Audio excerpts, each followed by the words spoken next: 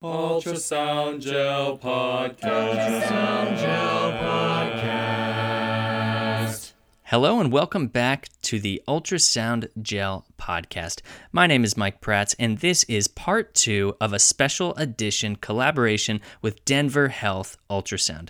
In case you missed part 1, you should probably go back and listen to that first. We are walking our way through an article on optic nerve sheath diameter in elevated intracranial pressure, and also discussing some general pointers in gathering evidence from point-of-care ultrasound articles. So this is part 2 of 2. And here we go. Let's go from here to talking about some of the basic principles of point-of-care ultrasound methodology, because there's some really important points that I want to convey here. The first thing is that, as I said in the beginning, point-of-care ultrasound is not just one thing. It's not just getting the images. It's not just interpreting the images. It's everything all together. And that's what distinguishes point of care from comprehensive ultrasound. So we like to teach the I-AIM method, which is a great paper that was published by Cray and Dave Boehner and some of our colleagues a long time ago.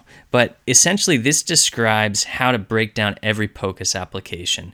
And I is for indication, A, acquisition, second I is for interpretation, and M is for medical decision making. So just to run through an example, for the FAST, indication, unstable blunt trauma, acquisition, you get your 4 views, interpretation, is there free fluid or not, medical decision making, they're unstable, there's positive FAST, they go to the OR. That's just a rundown.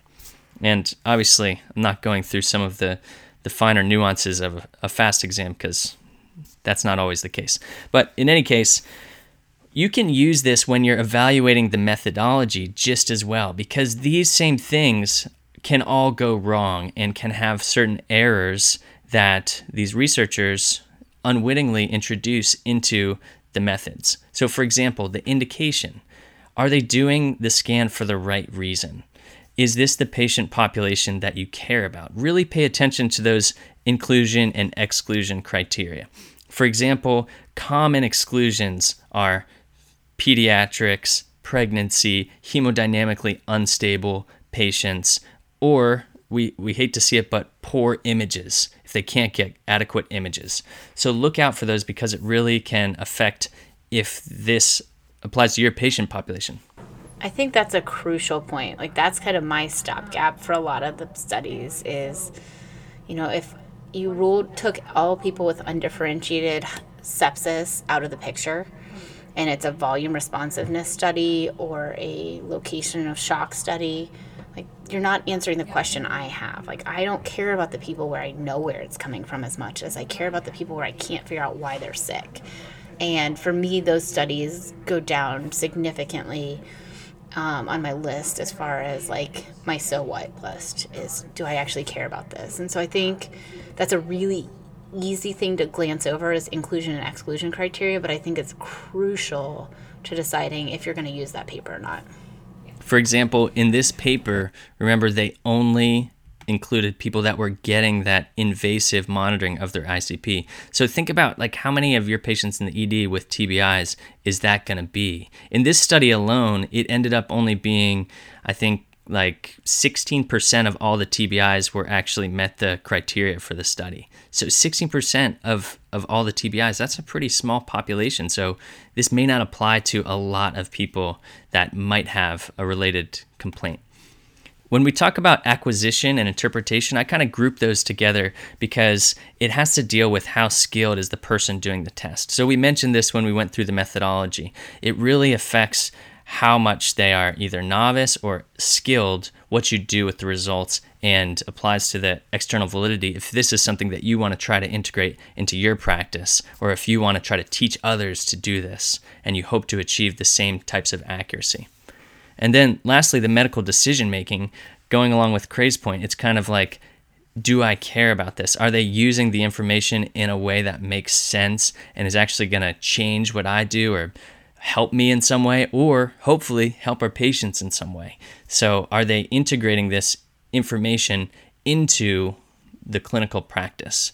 And all of these things, all of the I-AIM should be used at the same time. a lot of the studies actually introduce blinding, or they have like one team doing the ultrasound, another team caring for the patient. Like when you start to dissect out the parts of POCUS like that, then you're no longer testing the strength of the modality itself. You're not testing like what is POCUS for this application. You're testing like how good is the imaging, and then secondarily, how good is the decision making based on the imaging. POCUS is always meant to be done together. It was invented by definition so that the same person could be determining the indications, doing the images, and then acting on their patient based on the information that they received from that imaging.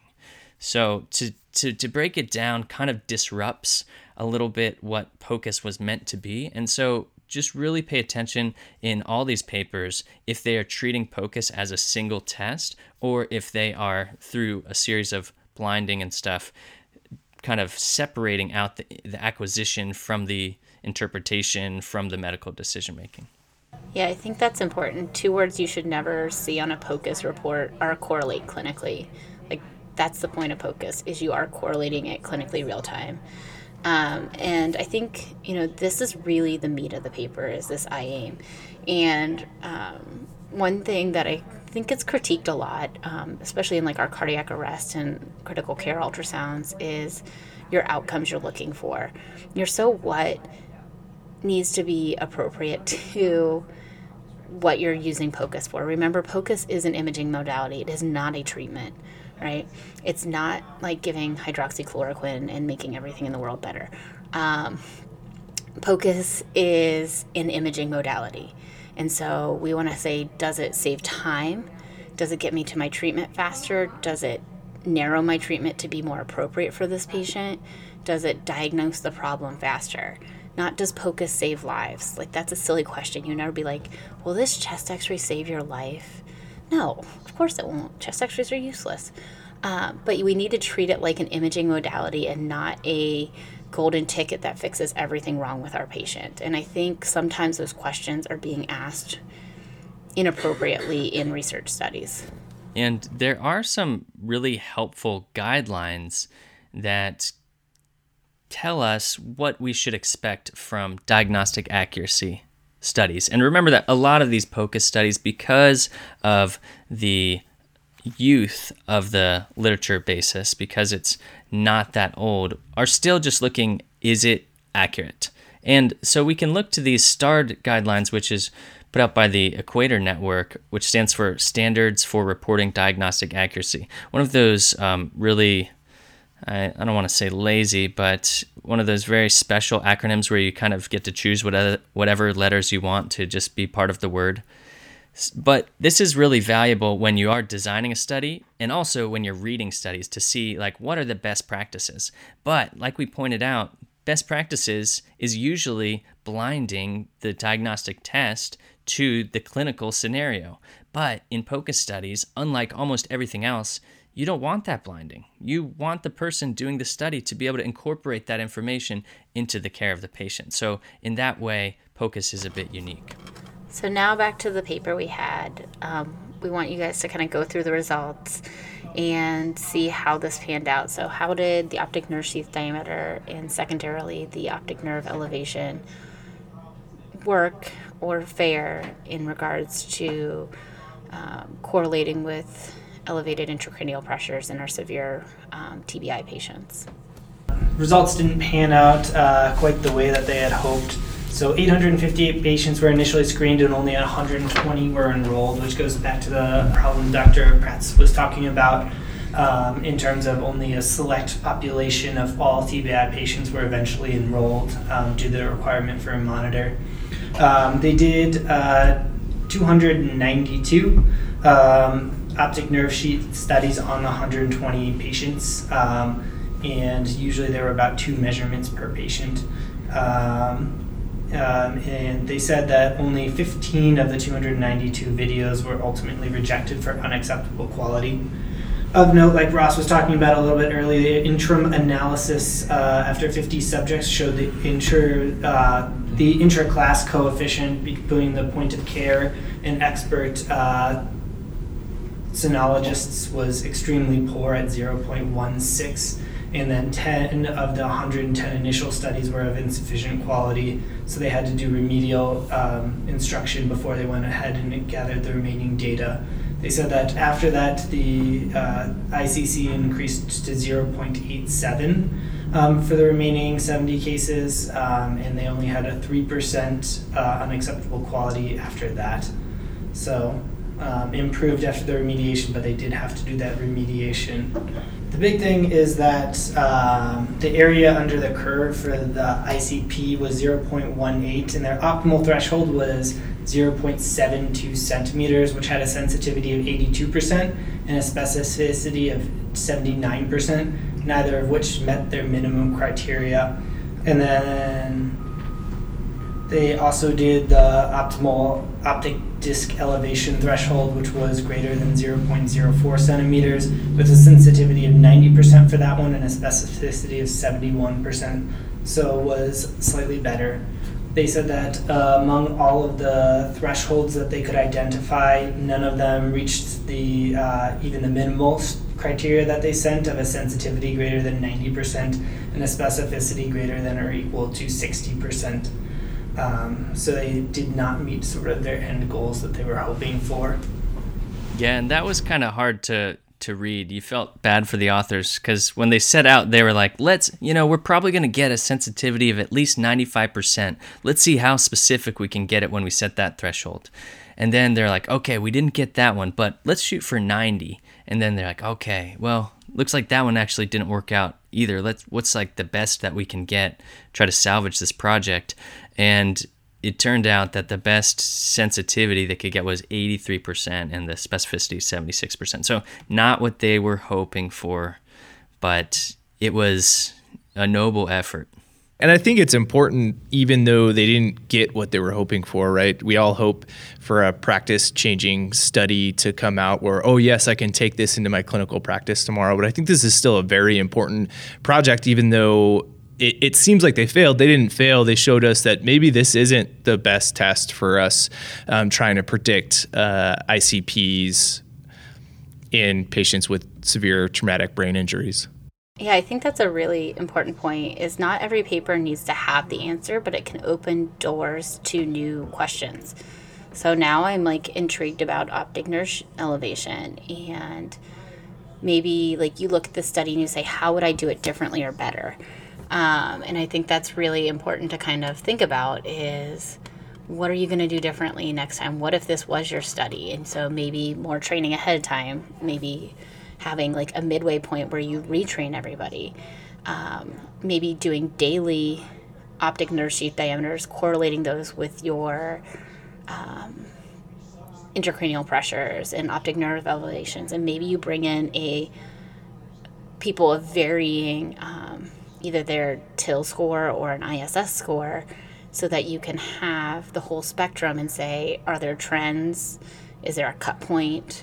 So not every paper has to give you the answer, but it can actually give you more questions that then it's on us, the rest of the POCUS community, to kind of follow up on. Because I don't think this is throw the baby out with the bathwater and this is the worst study ever. I also don't think I'm going to go and say, oh, your ONSD is fine. I don't think you really have a brain bleed. Go home.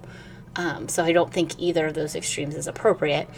But I think it opens more questions, which sometimes having more questions than answers is a good thing, except when I'm interpreting your ultrasounds and then I want all the answers and no questions left. Yeah, I think one big question I had at the end of this results section was one of the last paragraphs. They talk about the analysis of serial measurements and how they found that with that, they had an odds ratio of 3.72 with an area under the curve of 0.88.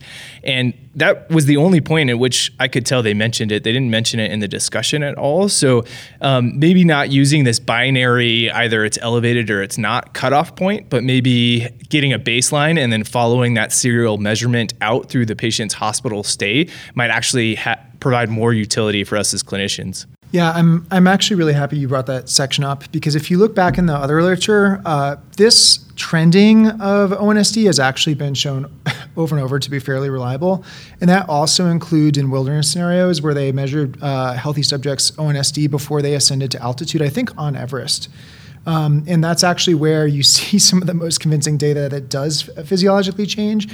And it's like a kind of like one paragraph of this thing. So it is interesting, and there are other papers that looked at that question specifically. Of note, I believe that odds ratio was for the cutoff of 22 millimeters. So remember, that was not their primary outcome. This is where, in the discussion especially, they kept going back and forth between like 25 and 22, and I think they were essentially cherry-picking what had like the best results.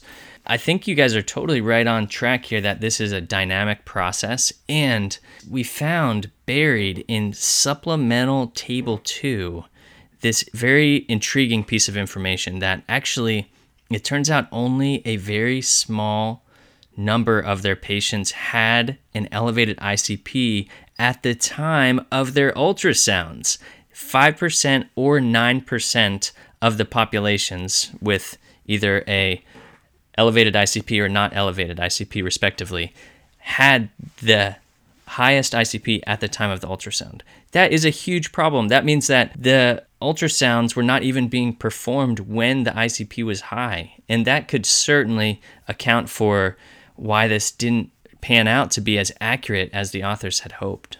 I think that's really important, is you can't like say optic nerve sheath diameter is totally useless, because if it's not doing and being used when you want it to, it's like why we talk about FAST and PEDS patients, right? Like, we're not asking the same questions in a lot of our literature, and so we can't say it's not useful. It's just not useful in the same way it is in adults.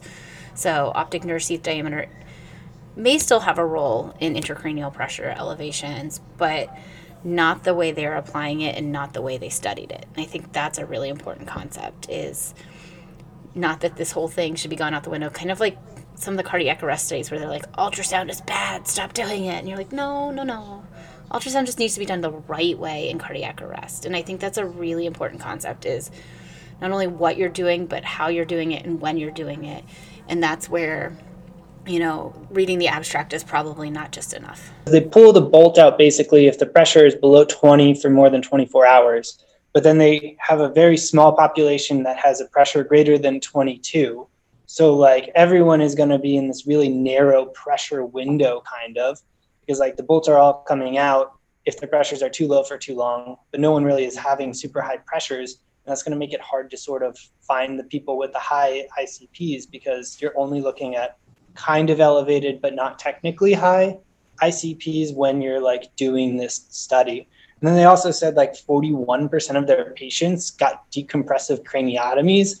So it's like there's another like whole thing where it's like, oh, if it's going up, they just get treated, like it just gets removed. So then like you never really get to test that population and really see if that would have been different.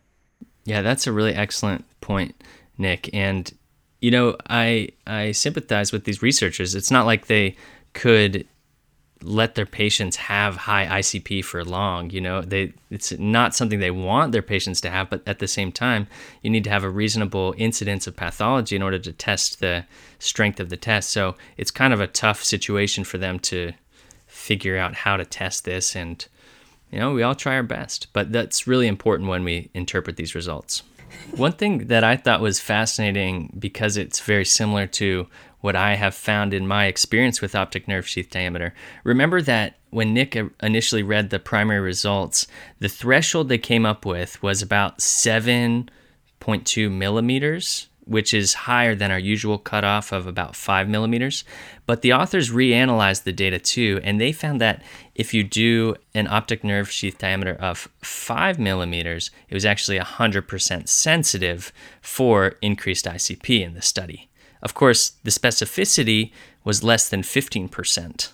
So questionable if that's useful, but I have to say that really reflects my experience, that it's a very sensitive test if you use that cutoff. It's too sensitive, in fact, that you often are picking up all these false positives by people that have just had like a concussion, or they've had, who knows what that has just caused their optic nerve sheath diameter to dilate when they don't actually have a high ICP. So we've kind of done a lot of the discussion. I think, they made a good effort. It's a cool study. I wouldn't change my practice off it. And I think that's where we go to with this discussion is, okay, so what? Like this is your so what point is when you're analyzing the discussion. Is their takeaway the same as your takeaway? And if so, great. Why and what supports that in this paper? And if it's not the same as their takeaway, why not? And what would you like to see done differently?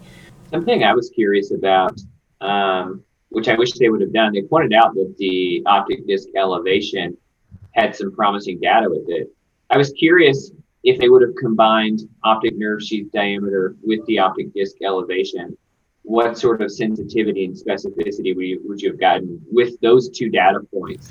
That question hasn't been studied very much, but I'll tell you anecdotally, as I've done ONSD, I've seen more and more cases where there's elevation, and in those cases, the patients tend to have the pathology in question. So to change gears, I want to focus on something that's probably the most striking finding in this paper to me is the training of the point of care providers with the 1 hour PowerPoint presentation with video of technique demonstration and then several supervised scans. And then the idea that several weeks, months later, they could not obtain the images. I mean, this paper is describing our point of care ultrasound education platform, right? That's like pretty much how we do all of our education, except the interval time is actually even longer when we have intern ultrasound 2 weeks, and then they don't get supervised scanning for weeks and weeks and weeks. I mean, this is scary to me. So I think that's probably one of my big takeaways, because I mean, in my opinion, and I'm curious to hear what everyone else thinks, ONSD isn't even that hard, right? I mean, we ask our residents to do way more difficult studies than ONSD, and if they can't do this, we really have to think about what we need what we need to do as point of care ultrasound educators, or what we can do with technology to make these things more reliable.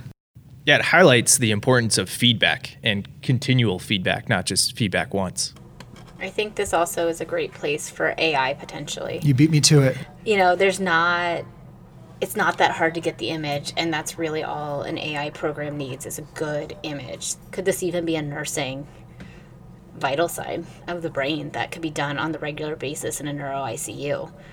I guess the only question to that would be, we know the eye is probably one of our only tissues that we're like little reticent to like image too frequently because of the theoretical risk of the thermal index on the eyeball, or on the retina, excuse me.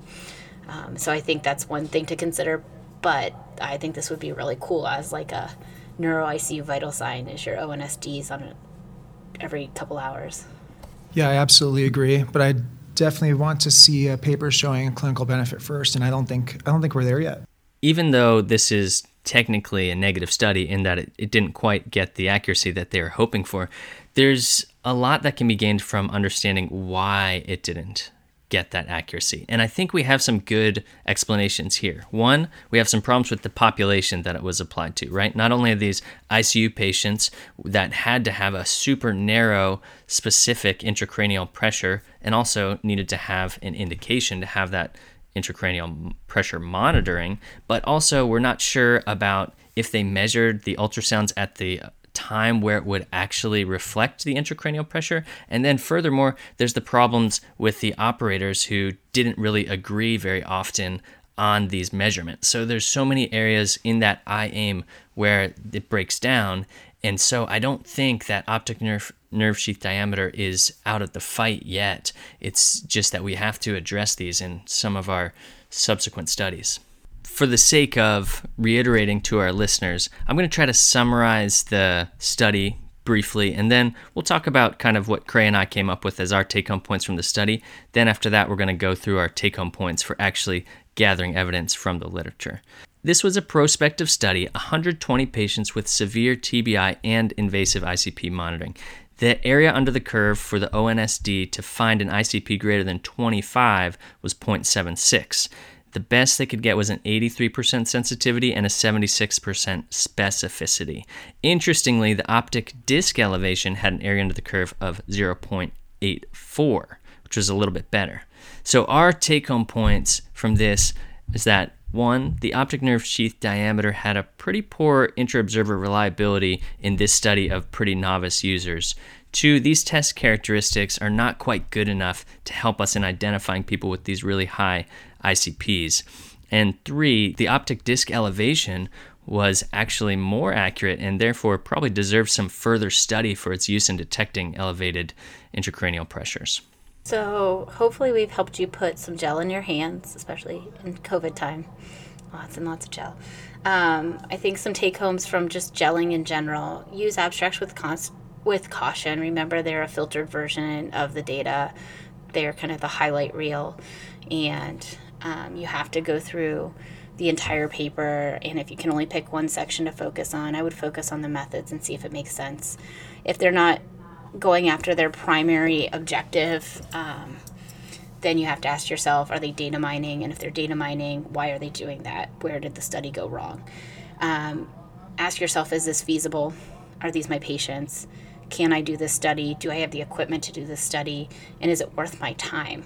If it's going to take more time than the alternate test that's equally as good or better, then why are you doing it?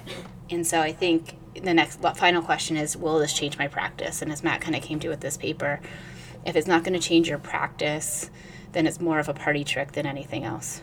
And I urge you to consider point-of-care ultrasound as a complex entity with multiple parts. So as you're reading the studies, consider how does the indication play in, the acquisition, interpretation, medical decision-making? Is it line up with patients you're seeing? Does it line up with how you're doing the study?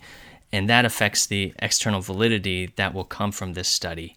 So consider that and realize that if you start to break apart those different aspects, you're no longer really measuring the strength of POCUS as a whole. Wowie zowie. Well, that was a whole lot of fun. And again, my biggest thanks to everybody at Denver Health Ultrasound. We couldn't have done this without you. And I think that it was really informative. I learned stuff. We learned stuff about the article, and we got to see some good friends. So thank you for joining us for another special edition episode. As always, you can visit our website, ultrasoundgel.org, talk to us on Twitter, visit our Facebook, and until that day, we will talk to you later. More pressure, more gel, more pressure, more gel, more ultrasound gel podcast. Pressure, more gel.